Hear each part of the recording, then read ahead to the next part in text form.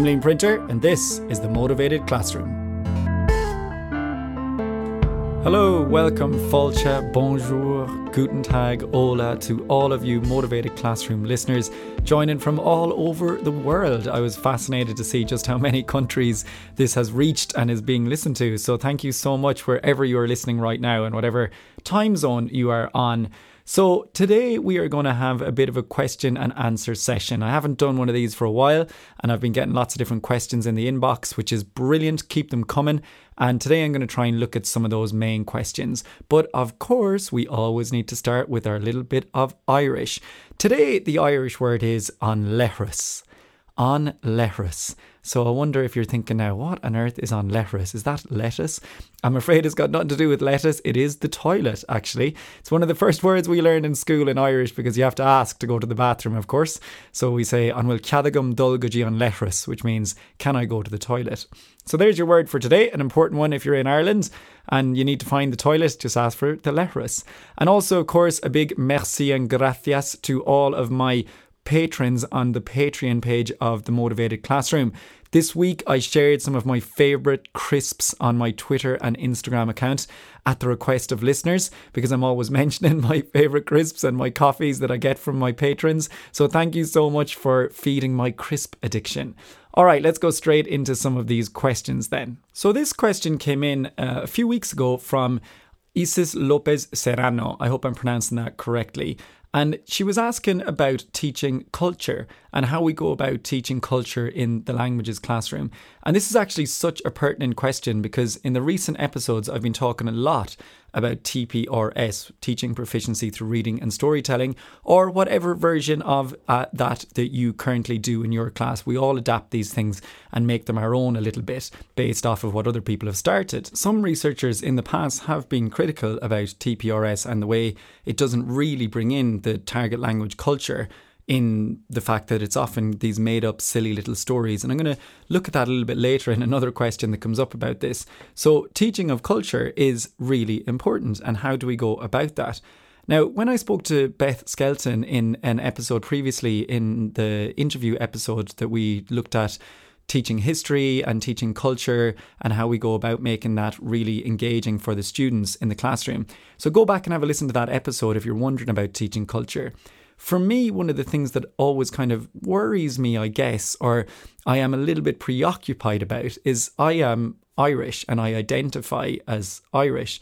Now, I identify as an Irish male who has a vast kind of cultural framework of different things that have happened in my life. Like I've lived in Spain, I've travelled in South America, I've lived in France, I've lived in Switzerland, I've lived in New Zealand, I've lived in Canada, so I've had lots of different cultural experiences and they shape who I am and my cultural view of the world. And one thing Beth really reassured me about in that episode was the outsider perspective of culture is very valid. So even though I teach Spanish, I didn't grow up in Spain, I learned Spanish as an adult, I did live there as an adult, but my perspective on Spanish culture is just as valid as someone who has lived in Spain their whole lives. Now, there may be some Spanish people listening to this and go, oh, well, hang on, I've been living here for 35, 40 years. I grew up here, I went to school here. I think my cultural knowledge is going to be much deeper than yours. And I absolutely agree with you. Of course it is. It is completely different. However, what I'm trying to say is that my outsider perspective, knowledge of the culture is valid. And I think that that's the important part, is not to feel like a fraud when I'm teaching about Spanish culture or Mexican culture, but to say I have never been to Honduras or Guatemala, for example. So if I'm teaching a little novel about Guatemala, I need to make sure the students get that. And I say, look, I've never been to Guatemala, but I'm fascinated by their culture. I've watched these videos, I've read these books, and I think it's amazing, these things that happen. So I think that would be the first thing I would say, is not to fear teaching culture and how you go about it, but just to acknowledge that your perspective is different from someone who has lived there or who is a native speaker. And that's really important, but you can still talk about things with passion. Like a great example is Dia de los Muertos. So most of us as Spanish teachers, we teach all about Dia de los Muertos, the Day of the Dead. It's a hugely significant moment in the Hispanic calendar, especially in South American culture. Now, I've never witnessed Dia de los Muertos because it always happens at a time of the year when I have to be teaching, so I can't be in Mexico to experience that. And I explained that to the students, that I'm fascinated by it. I think it's an amazing celebration. I love that they celebrate the people's lives, that people come back to the earth and party with them, like we have in the movie Coco, which gave a great representation of it. But I explain, I've never experienced it. I'm learning it just like you guys, but I'm fascinated by it, and I love the way Mexicans talk about it, and I've spoken to Mexican people about it, and I've spoken to other South Americans about it. But I make sure that I acknowledge that my perspective is as an outsider to that culture, because I didn't live it, I didn't grow up with it. And I think that is really important, just acknowledging that, but then showing your passion and your love for that bit of culture. That is how we instill cultural love and teaching of culture to our students. And I know that this question comes in because I have many Spanish friends who teach English in Spain, and they're wondering about teaching culture that is not their culture, in inverted commas. And I think you have to ask, well, what is culture first and foremost? I mean, it's made up of so many different things, and culture to you can be different to what it is to me. To me, it's hugely related to the language, the music, the traditions, the customs, the way we grow up, the way we say things, the cultural differences in our facial expressions and our gestures. There's so many things involved in it. And if you have some of those and you've learned some of those over time by experiencing it and being there, then share that passion with your students. Now, how to go about it? There's so many different ways. For me, I love teaching with those little graded novels. Like I had that interview with Adriana Ramirez, talked about the use of the novels. And for me, that really helps with the teaching of culture. But also videos and photos of when you were actually there, immersed in the culture. Share those and talk about your experience of being there and what it felt like and the passions behind it. Kids love to get to know things about us and what we do in our spare time. They think we just live in school, and when you tell them about these other things, they're fascinated. And then also one that I feel has worked very well in my classes, I teach in an international school, so I've got a range of cultures in front of me, is asking students, when we do like a unit about now and before, so about how the world has changed and how it has developed, getting to do an interview with their parents or grandparents or someone from their own culture, whatever that may be, or a mix of cultures, and doing an interview with them in their own language. So, and I really encourage them to do it in their own language. And then they write about that interview and the cultural differences in the target language, which for me is Spanish. And that is hugely beneficial because they're not only learning about the culture of Spain and Mexico and Hispanic culture, but they're learning about their own culture and comparing it. They're maybe learning about foods and traditions and customs that they never knew about because they're talking to their grandparents, if that's a possibility, or maybe it's a friend of the family. I think really important to state is in the research, the most recent research by Ryan and Deci, who are the founders of intrinsic motivation theory, of self-determination theory, and how we grow intrinsic motivation, that I talk a lot about and I used in my doctorate. In their most recent update, they talk about studying foreign languages and cultures and it being a direct antidote to the lack of understanding and ignorance that are often the root causes of racism, prejudice and discrimination. So we have a hugely important role here, teaching people about difference and diversity and allowing them to be open to it. It can actually not only boost their motivation, but it can reduce prejudice and discrimination, which is hugely important. And they actually talk a lot about the impact of well-being on the student and how we can increase their well-being when we focus on those three basic needs of autonomy, competence, and relatedness, and to keep going back to that.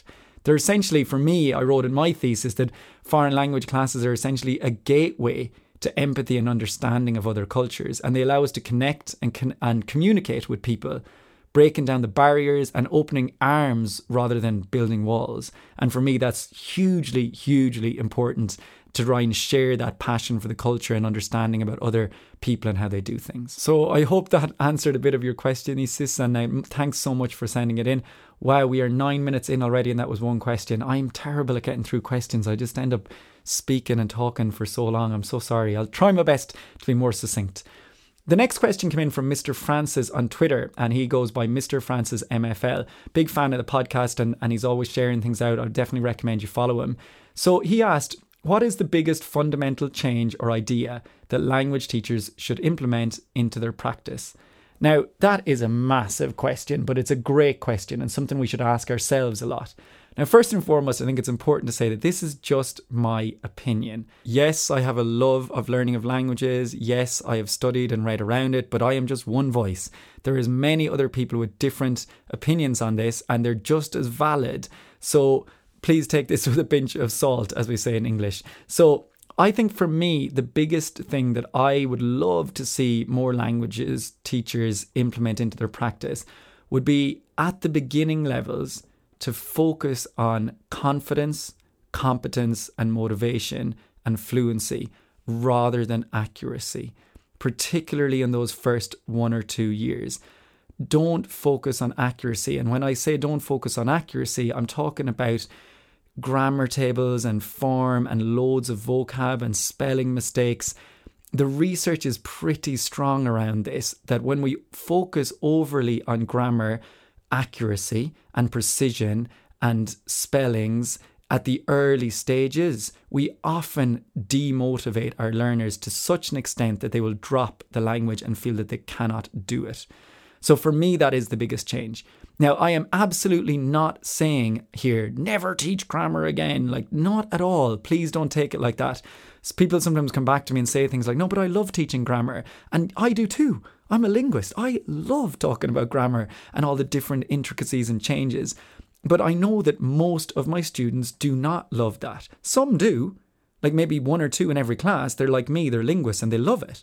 But the other 25 don't really care. They just want to know how to speak and communicate.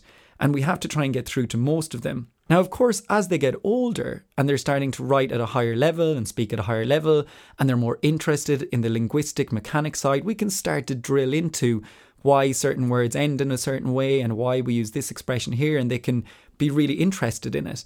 But at the beginning, for me, it should just all be about confidence and fluency and not worrying about mistakes and not even worrying if they're saying the wrong thing and other people are hearing it. It's about confidence and fluency, making them enjoy the language so much and enjoy the classes that they feel like they could go and try it out with someone in the language. They could talk to you a little bit in the language. And how do we build that? Well, we build it through the 3 pillars of motivation, which are autonomy, competence, and relatedness. So giving them autonomy, co-creating materials, doing things that interest them, talking about their interests, making it all about them at the beginning so that they feel like they're really learning stuff and they're moving on quickly. And focus on the comprehensible input approach. You speak in a way and show materials with lots of repetitions so that they feel like they're understanding everything. Now, some people are listening going, yeah, but I should expose them to authentic materials by native speakers early on so they get used to it. My personal opinion is I disagree with that. I think absolutely they should be exposed to authentic ways of speaking in slowed down speech, and they should be exposed to different accents right at the beginning, of course.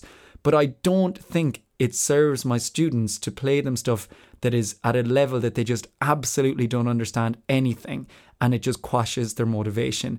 I like to build it up over time, bit by bit. And I think what we need to remember about focusing on intrinsic motivation and those 3 basic psychological needs is that it is universal.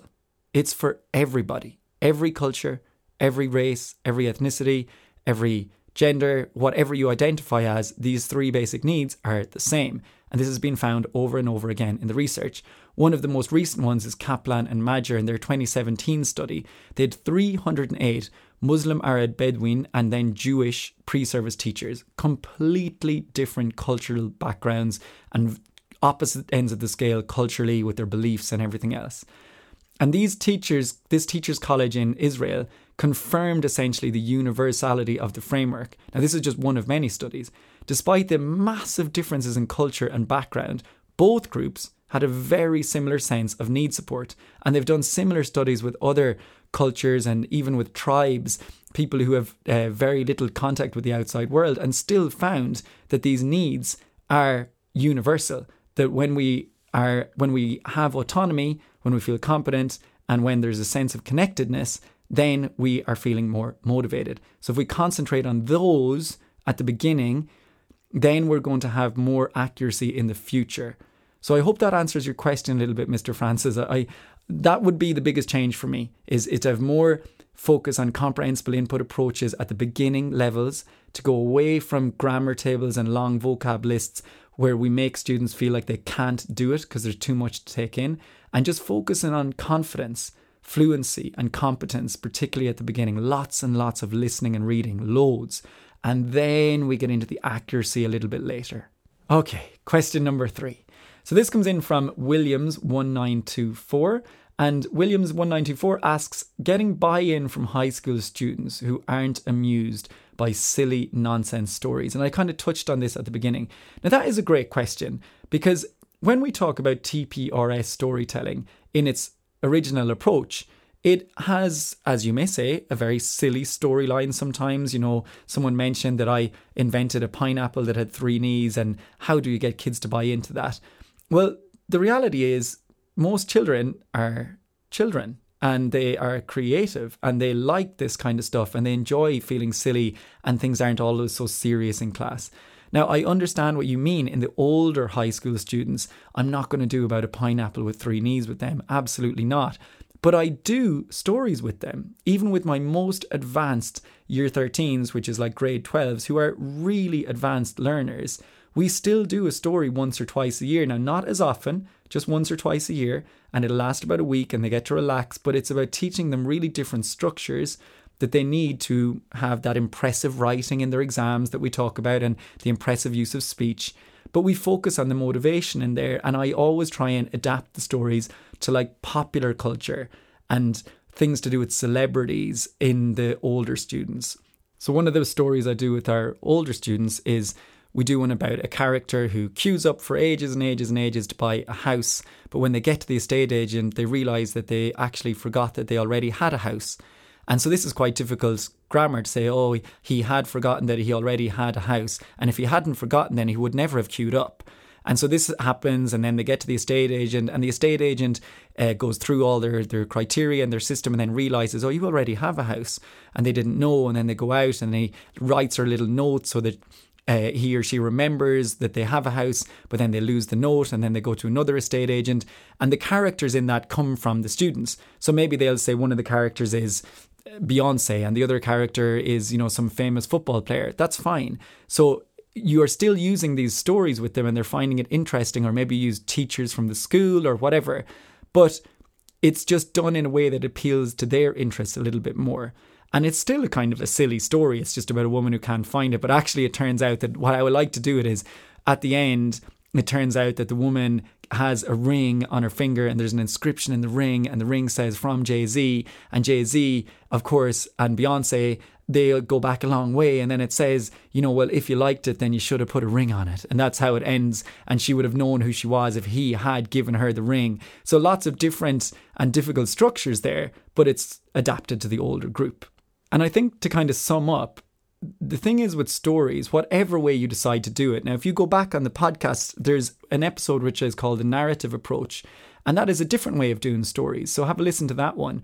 But recently, Steve Smith on Twitter actually sent me a doctorate thesis by Peter Mitchell, 2016, and it's all about the storyline method, and he used it with military linguist cadets, so adults. And again, found that the story was really motivational, that they learned loads of English, that their grammar improved, and he says things like students showed improvements in terms of English language skills. They discovered that storyline could benefit all areas of their language in terms of the form and the grammar points. Storytelling works, and we are hardwired to learn through story and narrative. We've been learning through story since the beginning of time, and Bowman in 2018, he talks about this in his study about storytelling holding an important historical position. And then Cramsch in his book in 98 mentions about how stories have been a teaching tool across cultures for centuries, and that we need to bring the narrative back into the classrooms. And Roberts in his book in 2012, he argues strongly for that because it hooks people in. They want to know what happens next. So yes, some stories with the younger kids are silly and they're made up and they're about animals and they go to different places and the animal has a personality. But of course, as the students get older, it becomes more about popular culture.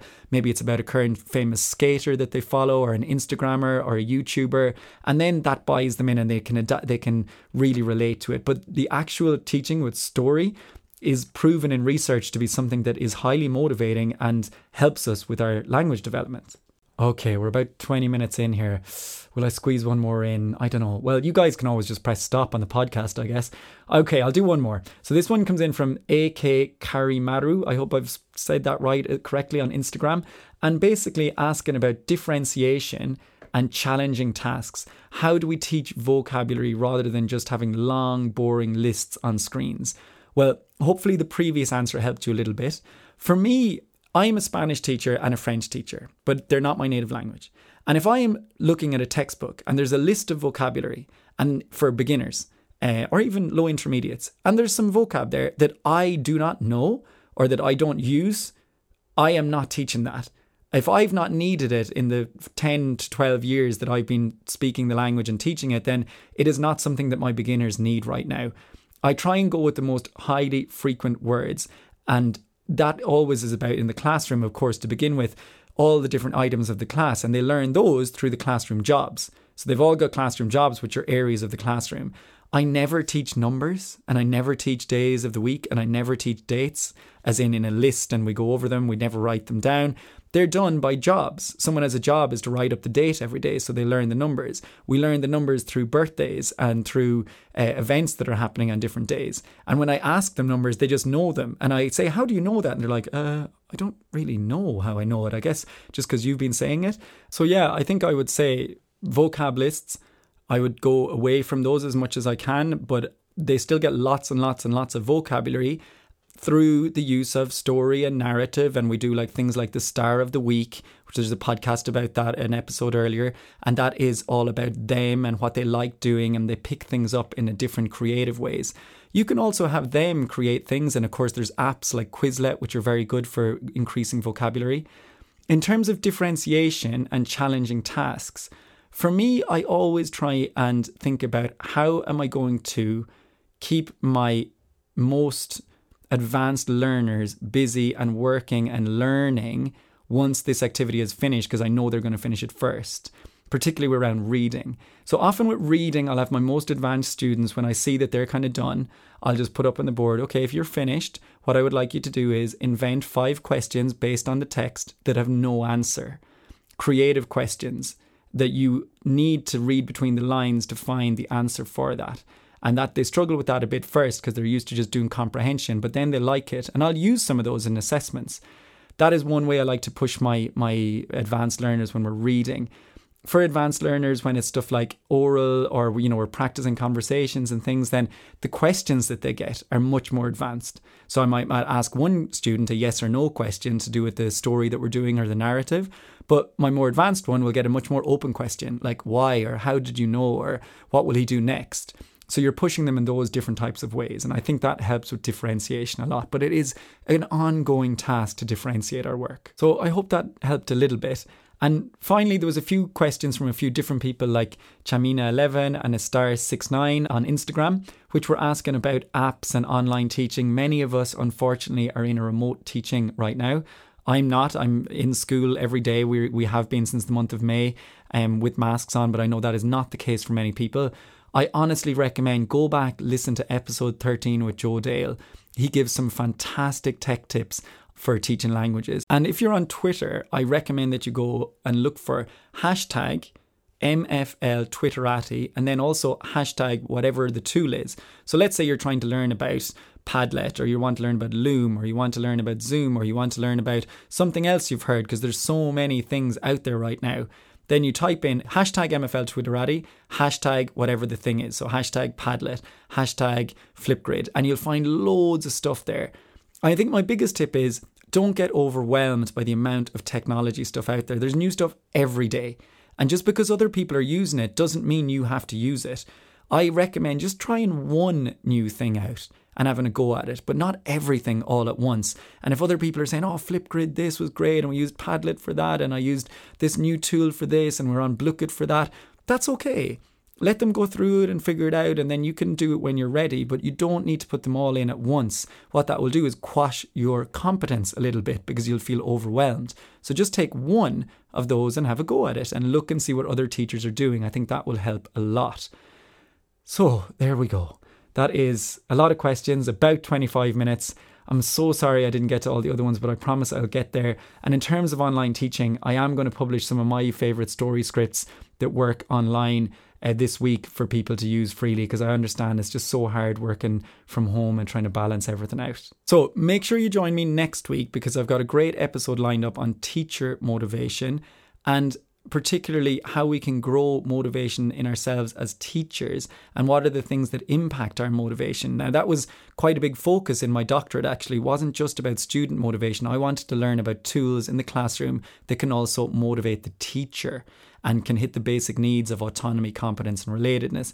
So check in for that one next week. We're going to talk a bit about the curriculum, how it can sometimes constrain us and how to get around that and increase our own motivation as teachers. So that's a good one to check in with. And after that, I've got a really good interview lined up, quite exciting. I'll release that in about a week's time. So you got to keep paying attention.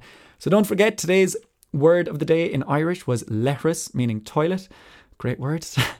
And of course, you have to make sure that you check out the Patreon page if you can. I am going to get myself some crisps this weekend and some nice coffee. So yeah, thank you so much to all of you who support the podcast on Patreon by getting me a coffee a month. I really appreciate it. And of course, if you're not in a position to do that, guys, it's no problem. Just keep listening, keep sharing, keep telling your friends about the podcast, and let's reach a few more countries. Gura mahagat agus slán awaya. The Motivated Classroom podcast is an original production by Liam Printer. I'm at Liam Printer on Twitter, and my YouTube channel is Liam Printer, The Motivated Classroom. Full podcast notes with links to resources are available on my website, liamprinter.com. For more, find and follow the Motivated Classroom podcast on Twitter, Facebook and Instagram. Graphics and music are provided by Paul Mahan. Intro clips are thanks to the wonderful multilingual staff at the International School of Lausanne.